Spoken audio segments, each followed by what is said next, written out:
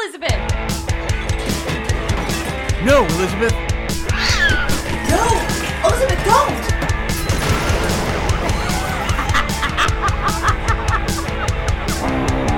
This is Left Unsupervised with Elizabeth Morales, your comedic host that's done it all.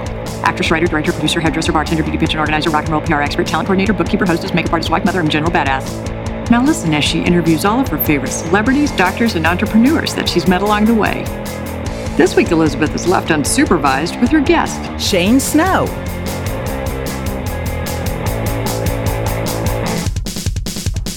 Oh my God, Macy, I'm so excited today. We have the coolest guest. He is a journalist and he's like a best-selling author, keynote speaker. Oh, cool. And he's done all kinds of like really cool social experiments in human behavior and business. I mean, he did this. Listen to this. It's so cool. He did this experiment where he only ate Halo ice cream for 10 days and wrote an article about What it. happened to him? I don't know. I am want to only dying eat to ice find cream for 10 days. If you didn't gain 50 pounds. Oh my, could you imagine if he lost weight on this? We are so... Well, we would be down at Ralph's right now. Like, that would be everyone's new fad diet. Let's just shovel ice cream in our mouth and... Yeah. And the next... Get ready for Halo, swimsuit 10 season. days. That's all we need, Halo. 10 days. Oh my God, that's so cool. Isn't that cool? I'm dying. And he does all these like sensory workshops. And he puts all the sensories into the keynote speaking. It's really cool. I can't wait to talk to him and pick his brain a little bit That's so more. interesting. I know. What a neat concept. So if you could do one social experiment, right, what would you do? Oh, well, I don't know if this counts as like a social experiment. I'm not Right. exactly sure what counts as a social experiment, but I would put all these hidden cameras all over my body. Okay. And then I would go into elevators in these big office buildings and face the opposite way and just like watch what people did, like see if it freaked them out, if they would like take off running or... Yeah, and I wouldn't say anything. I wouldn't make eye contact. I would just like enter and then stare straight ahead, just like with a dead look on my face and see what people would do. Well, they would probably freak out because You people would. don't look at people anymore. They'd be looking at their phones. You don't like confined spaces, so if I did that with you, you'd be like, "Oh my God, we're going down." I'd be like, "Girl, what are you looking at?"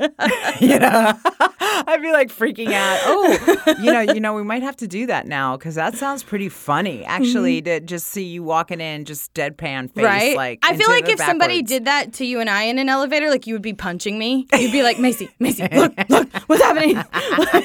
You know what I mean? So I think that would be interesting. What would you do? Oh my God. Okay. So I guess because this is a recent thing that happened to me, but I feel like these machines that they use to detect early stuff on women, like I just got my mammogram done. Oh. And I feel like my wish would be just to have a man's penis put into the mammogram machine and you're not playing around. squished like Oh, they okay. do women's boobs. Because the mammography, that's what it's called. Isn't it cute, mammography? It sounds cute, but it's not cute. It's not cute. It was It's not- invented by a man named Egan, the Egan technique. And Look at you with all this research. well, it's just because I know I wanted to make sure that it was a man that invented this. So I really feel like a lot of stuff for women that's early detection. If they did it the same for men, I think that they would find a different Better way. ways to do it. Oh, so really Yes. you're being like, you're not being sadistic, you're being a humanitarian. Exactly. You're helping all women. All women and all men, schooling men on what it feels like to be a better husband and supportive of their women. I'm sharing knowledge By squishing a penis. in the mammogram machine. Well, you know, sometimes it just takes one really clear message to make change happen. So there you go. Yeah, I absolutely. Hey, I'm just trying to help men understand women a little bit better. That's awesome. So I'm dying to hear Shane's social experiments and all the things that he's done. He sounds like such an interesting guy. He does. I can't wait to hear all about it. Yeah, let's go get him. All right, let's get him. Shane Snow is an award-winning journalist and best-selling author of the books Smart Cuts, The Breakthrough Power of Lateral Thinking, and Dream Teams, Working Together Without Falling Apart. He has been called a wonderkind by the New York Times and a digital maverick by Details magazine, and his work insanely addicting by GQ. Shane is globally acclaimed keynote speaker who has written books about human behavior and business. Thank you so much for coming in, Shane. Hello. How Glad to are be here. you? I'm fantastic. I'm so happy you're here. I feel so privileged because I knew you flew in from New York. Specifically for this. Oh, I feel so privileged. Thank you. but also for Disneyland. My first time at Disneyland yesterday, so that's Shut part up. of the deal. Okay, well, what was that like first time in Disney? Magical, I think, is the word that I'm supposed to use. But Magical? Yeah, I'd been to Six Flags, and it definitely beats Six Flags. Okay, wait a minute. Where did you find magic in sitting in the line for 2 hours? Well, I think this is the reason why I can't ever go back to Disneyland for a second time is it was this rare day where no one was there. So every line was like 10 minutes or less. So it felt like our own amusement park. We actually joked about just like buying the place and living, in the different wings of the amusement park. 'Cause it kind of felt like it was our own. Which was your favorite land? I like the Or ride. Tomorrowland. The best ride for me, I think, was the Cars ride, like the one where you race around in the desert. Like, I really like that aesthetic. But Tomorrowland, I'm really into space. Half my tattoos are space and astronomy themed, and my dad was kind of an engineer, and so I love that, especially sort of the retro future stuff. Right. So I kind of geeked out over just the imagery there. Also the what is it called? The Astroblast. We call it the Astroblast. The Astroblast. The Ass Blast. Yeah, the Buzz Lightyear one. Yeah. That was great. Well, wow. Okay, well, I got to tell you, I'm going to Disney with you guys next time because this sounds like far better experience than when I go. I I feel love like Disney. Maybe this is what it's like every time. I don't know. Everyone loves it, so I had a surprisingly good time. Well, Shane, tell me a little bit about yourself and your family background. Or is your family a small family, big family? How did you grow up and where did you grow up? I grew up in a small town in southeast Idaho, actually in the county in southeast Idaho. I'm the first of 7 kids, so there were 9 people in our family, which is why we never went to Disneyland. Imagine 9 people in a van driving down to California. I don't know how your parents could afford it. They didn't. Yeah. So yeah, even though my dad was an engineer, he worked on rockets first, hence the astronomy interest, and then he worked at a nuclear power plant test reactor. And so he was super smart, but Idaho salaries and 9 people in your family, between that, even if you're a nuclear engineer, you're still poor. You still have hand-me-downs. So it was kind of a good juxtaposition of this sort of very cerebral upbringing, but also kind of the humble upbringing at the same time, which I'm grateful for now. At the time, it's all you know. Right. But I imagine growing up with so many siblings, like you have to make your mark, right? To get noticed. I'm like an only child. I have a brother, but he was older than me, so he moved out earlier. So all the focus was on me, and I was okay with that, right? Now you have 7 and you have to spread that focus. Did you feel like you had to do something over the top to compete with your siblings to get attention? Well, I had a natural advantage because I was the oldest. Okay. And kind of had to be the example and do things first and all that, which was sometimes brutal and sometimes great. I feel bad for my siblings that were kind of in the middle that, were easy to leave at the gas station or whatever. But the one thing that was the competition, well, besides I have a brother who's a year and 3 months younger than me. So right. We were really close together, and he's taller than me and was since, the beginning. So we had a problem with each other because of that. But the thing with 7 kids is if there's ever anything good to eat in the kitchen, it is gone instantly. So you run, you race, and you fight, and you literally claw each other to eat the ice cream. My poor parents never had ice cream in ice 18 cream. years. Now that you say that, I know that one of your experiments that you did was it 7 days of ice cream for an experiment? Tell me a little bit about that. It sounds crazy. So I primarily see my identity as a journalist. Right. I like to find out things and then write about them. And a lot of those have to do with human behavior and business. And once in a while, I do really random stories. And this was a really random story that no matter what, I could write the most important thing in the world, and it will never be nearly as popular as this article. It's the most popular thing I've ever written. It's a story for GQ about when I ate only ice cream for 10 days. Right. But it was a special ice cream. It was Halo Top ice cream, which is everywhere now. But at the time, it was really rare. You had to order it special, and it was only in a couple of stores. But I had a friend here in L.A., and I came out to visit, and he showed me this ice cream. He's a trainer, and really, you see his veins everywhere. And he says... He's popping. Yeah. And he said, I eat a pint of this every day. And I said, bullshit. And so he took me to the store, and I had some, and I was like, oh, this actually tastes like ice cream. And so it was this low-calorie, high-protein, high-fiber ice cream. Right. And so I did the math and figured out that I could eat 5 to 6 pints a day and still get sort of supermodel level calories. And so I did for 10 days, and so I wrote this Did article. you lose or gain weight? I lost 9.9 pounds. Shut up. I want the ice cream diet right now. So Halo, contact me. Hence why it was so popular. So I chronicled, day by day what happened, and my trainer freaking out, and nutritionist telling me this is a bad idea, and then how I inexplicably didn't have stomach problems, but I did get canker sores, and I was deficient in all my vitamins. So I wrote that, and then I lost all this weight, and that's why this article blew up, because you can imagine, man eats only ice cream for 10 days, loses 10 Hello. pounds. Oh, my God. So that's the power of journalism. I learned that's that story. There were all these articles of people saying the ice cream diet, which I was not advocating at all. But Halo Top has become this really big brand, and I think they were poised to blow up.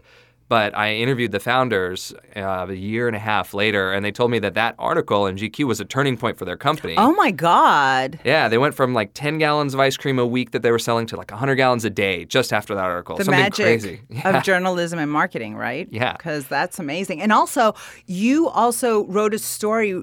You rode your bike, correct me if I'm wrong, you rode your bike through Hawaii and you started interviewing a bunch of homeless people that you ran across on your bike ride. Is that correct? So that's kind of the story. So when I moved to Hawaii to kind of figure out my life from Idaho, kind of figure out what I wanted to do. And at that point, I didn't realize that I could be a journalist for a career. Right. Even though I loved riding and it was a passion. And so I started riding my bike around the island because I was too poor to afford a car.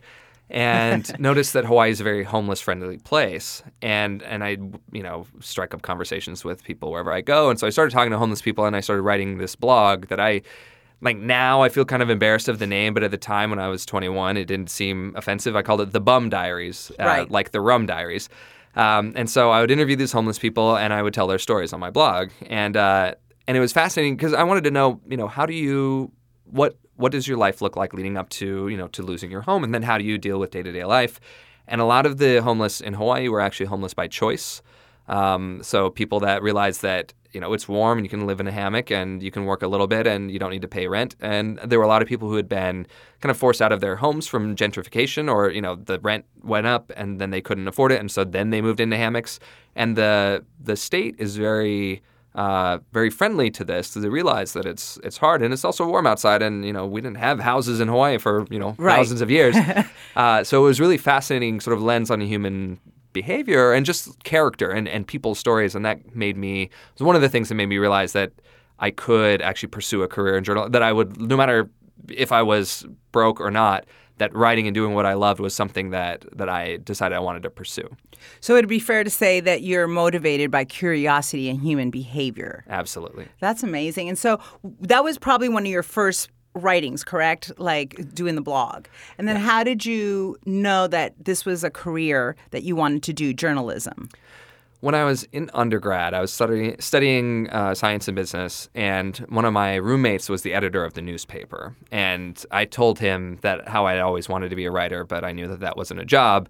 And he had said, well, it's my job. Why don't you write for the newspaper? So I got a little bit of experience doing that, but I still had it in my head that it wasn't something viable. Right. And so, it was through that experience of writing that blog in Hawaii that I realized that it was something that I could pursue as a career. I started looking at journalism schools, and basically I had the thought that I would go to journalism school and then come back to Hawaii and write for the newspaper because there were job openings there, basically. Right. And then I went to New York for journalism school and got pulled into that world. And, the media scene in New York is really incredible. And, the curiosity got the best of me.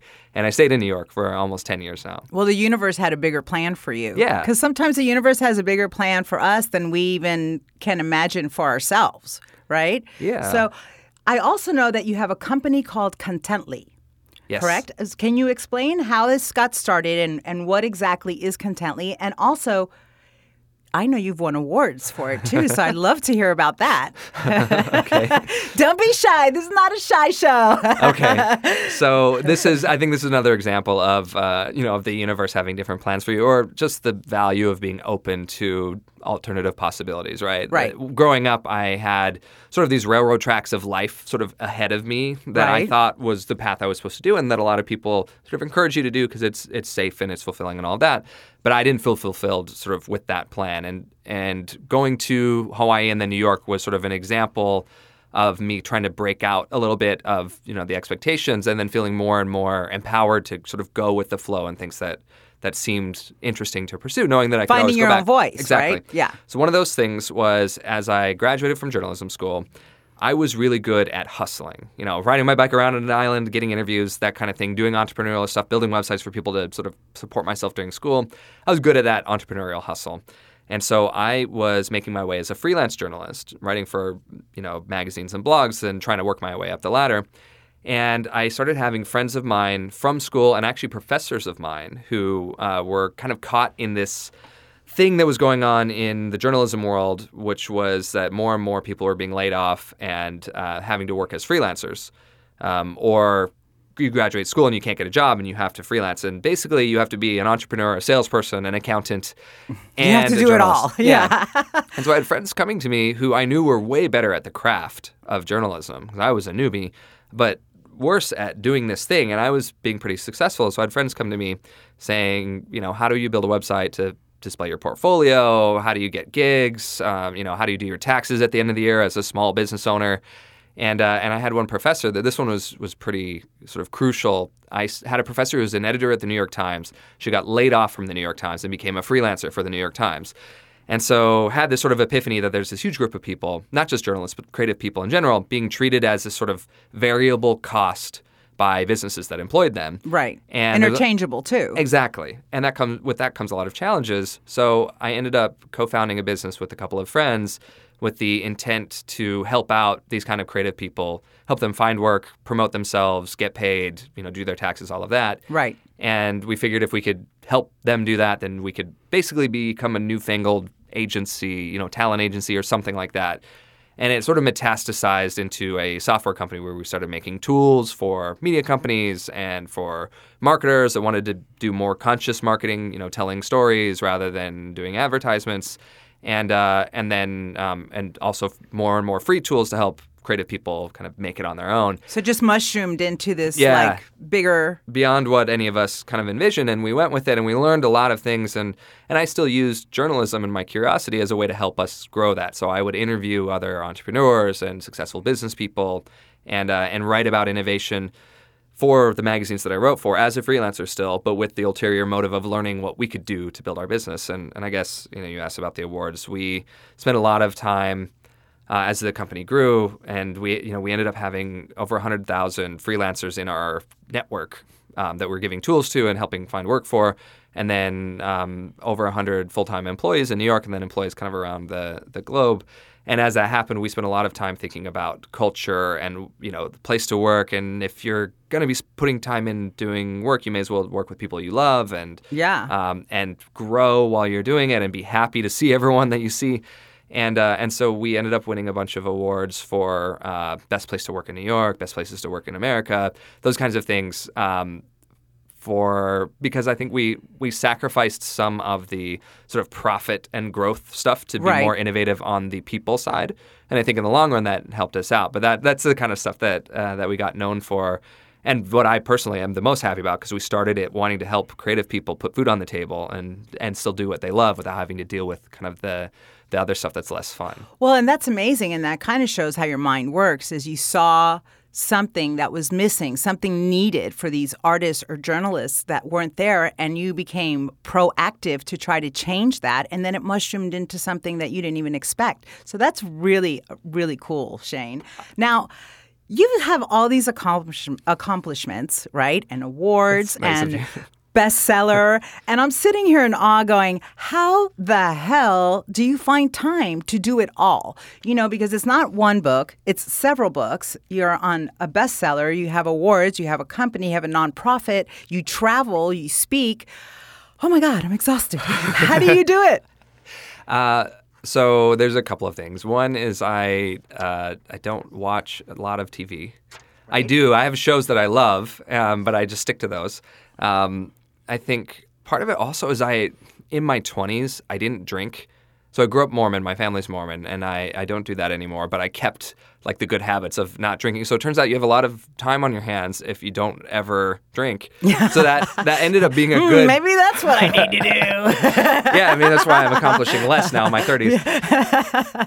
But so I spent a lot of my free time working on stuff. But also I think two things. One is I felt a lot like the like the artist that goes home and paints because they love doing what they do. So I would work on the business during the day, and I'd go home at night and on weekends, and I would write because that's what is fun for me. Right. So that it's just sort of I was able to subsidize the fun writing sort of stuff, the artistic stuff that often doesn't pay very well. I was able to subsidize that with the business stuff. So there's sort of an irony there. I make most of my money from business, not from journalism, even though that's what I love. But that helped.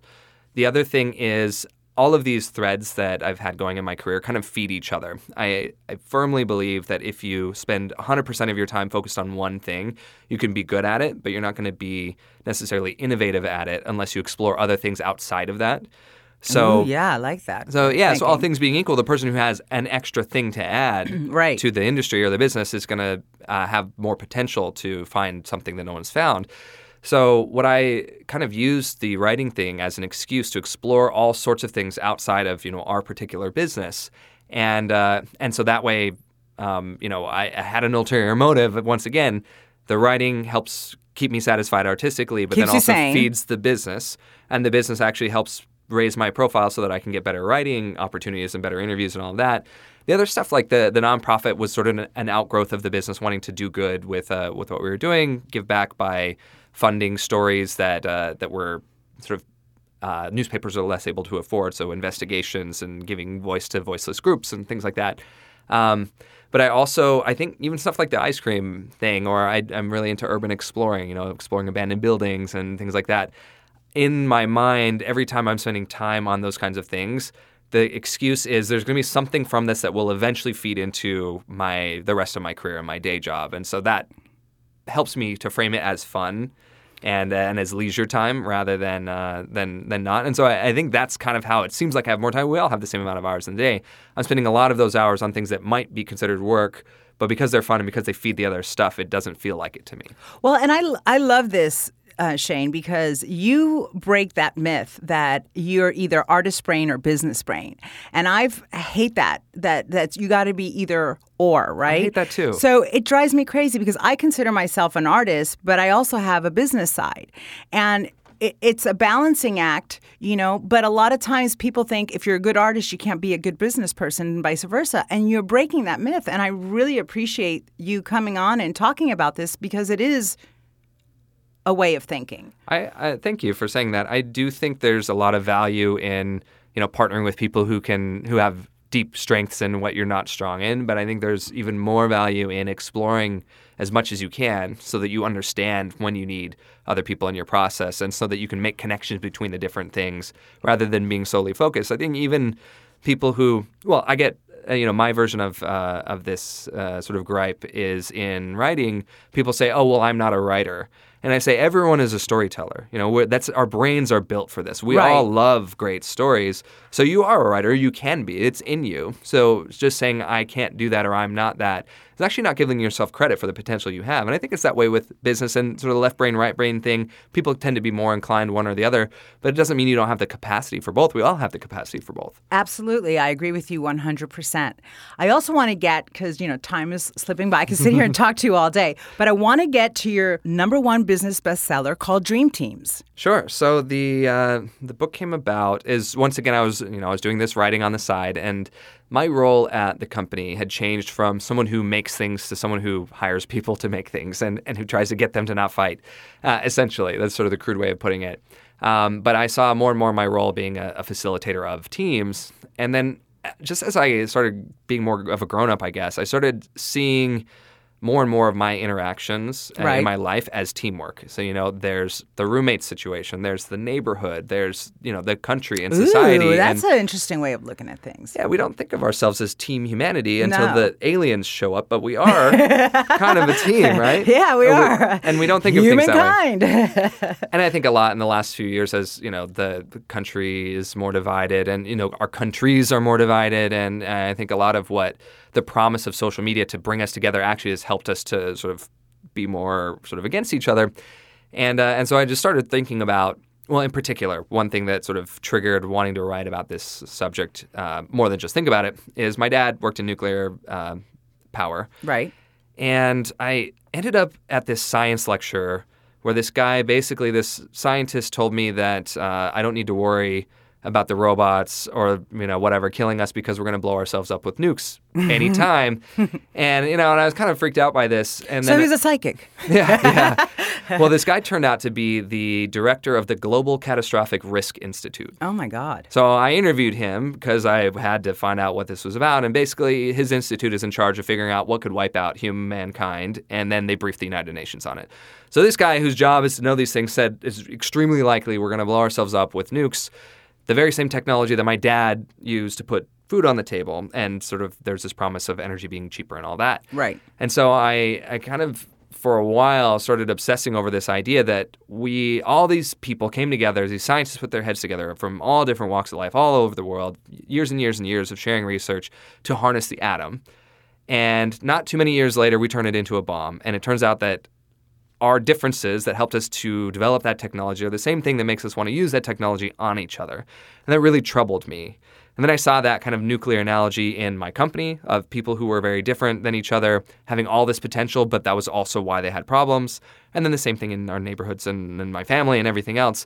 So that's kind of what I wanted to write about, is this paradox, I guess, of humanity, which is that we are so much smarter together, potentially, but usually we slow each other down. Usually, if we're not careful, we're our own worst enemy. We're our own worst enemy. Yeah. So Dream Teams is about the psychology and the neuroscience of what we know about human collaboration, especially in recent years, that kind of turns what we think it means to get along on its head. And a lot of fascinating stories that I found throughout history of sort of the missing people, the missing teammates in these great sort of advances that we made as humans, and also the subtle psychology of how working together to make progress, to break through, is different than what we usually think of working together or getting along or trying not to fight.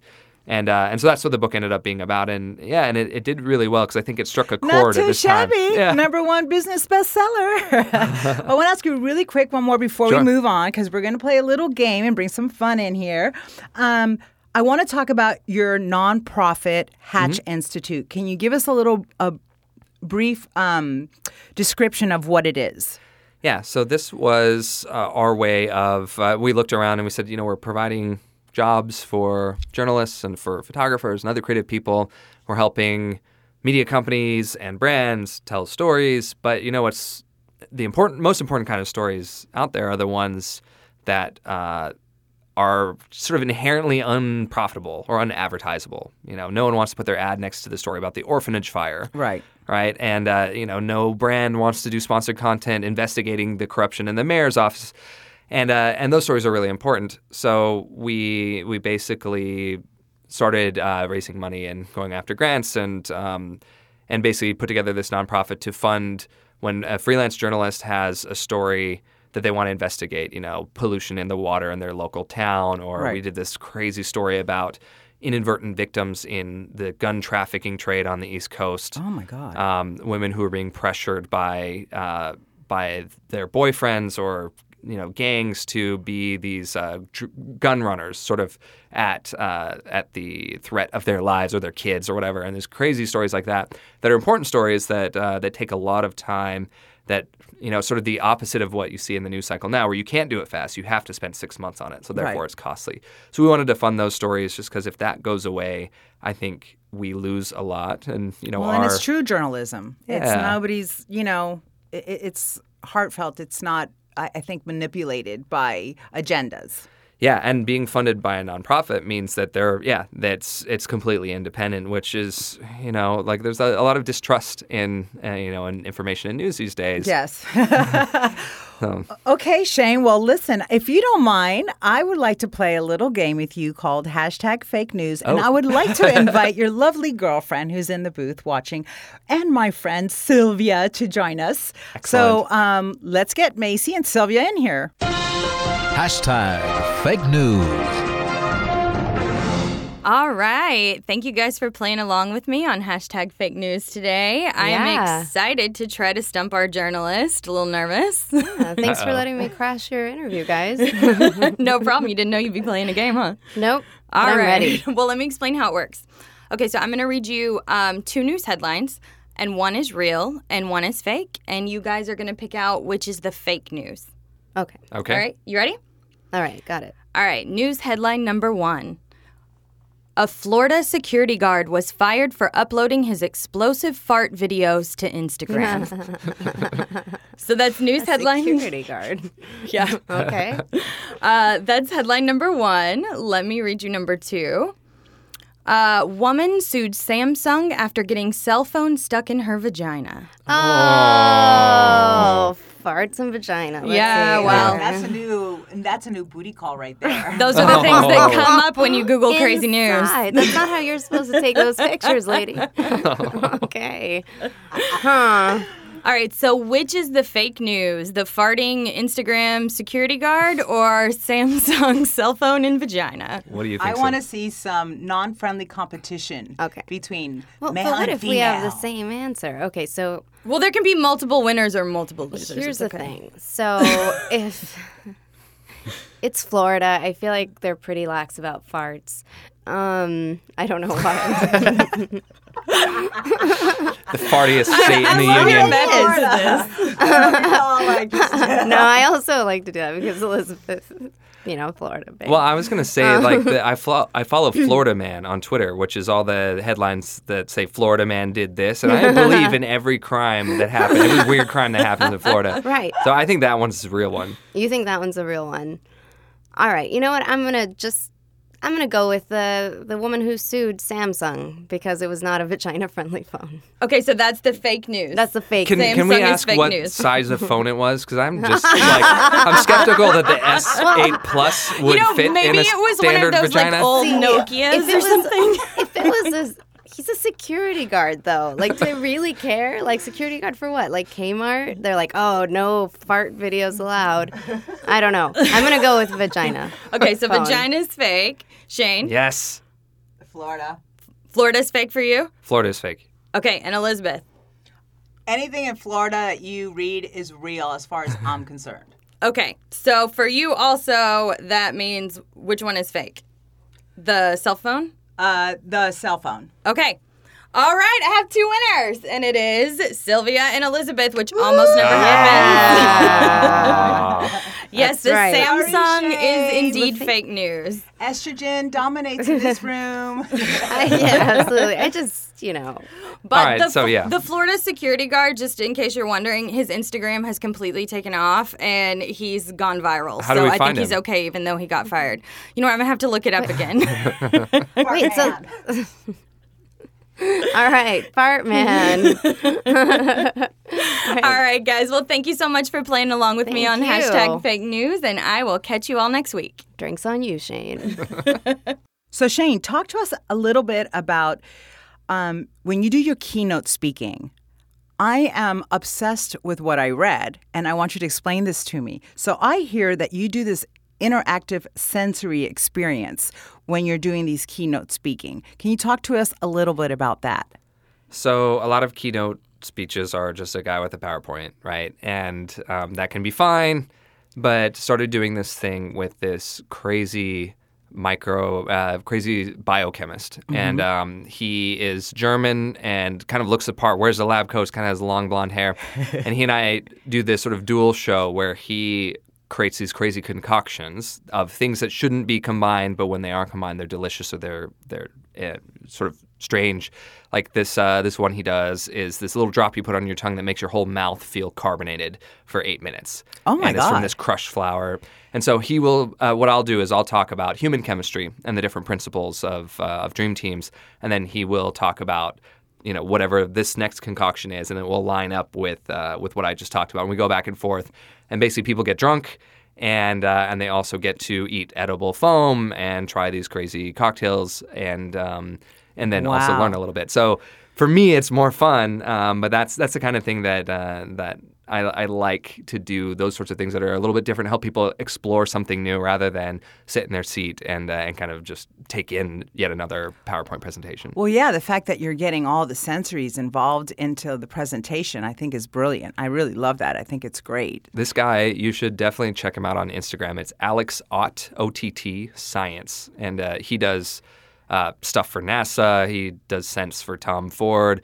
His Instagram is crazy. He does all these kind of celebrity sort of cocktail party things. But he's also this scientist, so a super cool guy. Oh my God, that is so amazing. I love it. Shane, you're a very innovative man. I have one last question to ask you. It's a little game that I play with everybody. But before I do that, could you please plug your social media? It's just at Shane Snow on Twitter. My website is shanesnow.com. You can kind of find everything else from there. Okay. Well, my last question is this. If you were left unsupervised and nobody can see you or hear you, what would you do at NASA? So I have a rocket tattoo on my left arm. I have an astrolabe, a Galilean starfinder. On the other side of that arm, I'm obsessed with space. And so I would love to be left unsupervised at NASA. I think I would want to play with everything, but I think the first thing I would try and do is find the files where they have the info on Area 51 and the aliens. I just want to know what's real and what's not in that category. So if no one was going to see me, then I would bust open all of the old files in like the darkest sort of hallway where it looks like this is the stuff they don't want you to see. Ooh, I like that answer. The dark, deep secrets exposed. I also say that if I were ever to become president by some miracle, everyone else gets blown up and I'm the president, the very first thing I would say is show me the alien stuff. Like, that's all I want to know. Before we get to anything, I need to know if we have alien friends. What's real. Yeah. Well, Shane, thank you so much for coming. I feel privileged again that you stopped in just from New York to do the podcast. So thank you so much. Have a safe trip. And dude, I can't wait to read your book more. Thank you. Thanks for listening to Left Unsupervised. Don't forget to stalk us on Facebook, Instagram, and Twitter at Left Unsupervised Podcast. We'll catch you guys next week. Thanks for listening.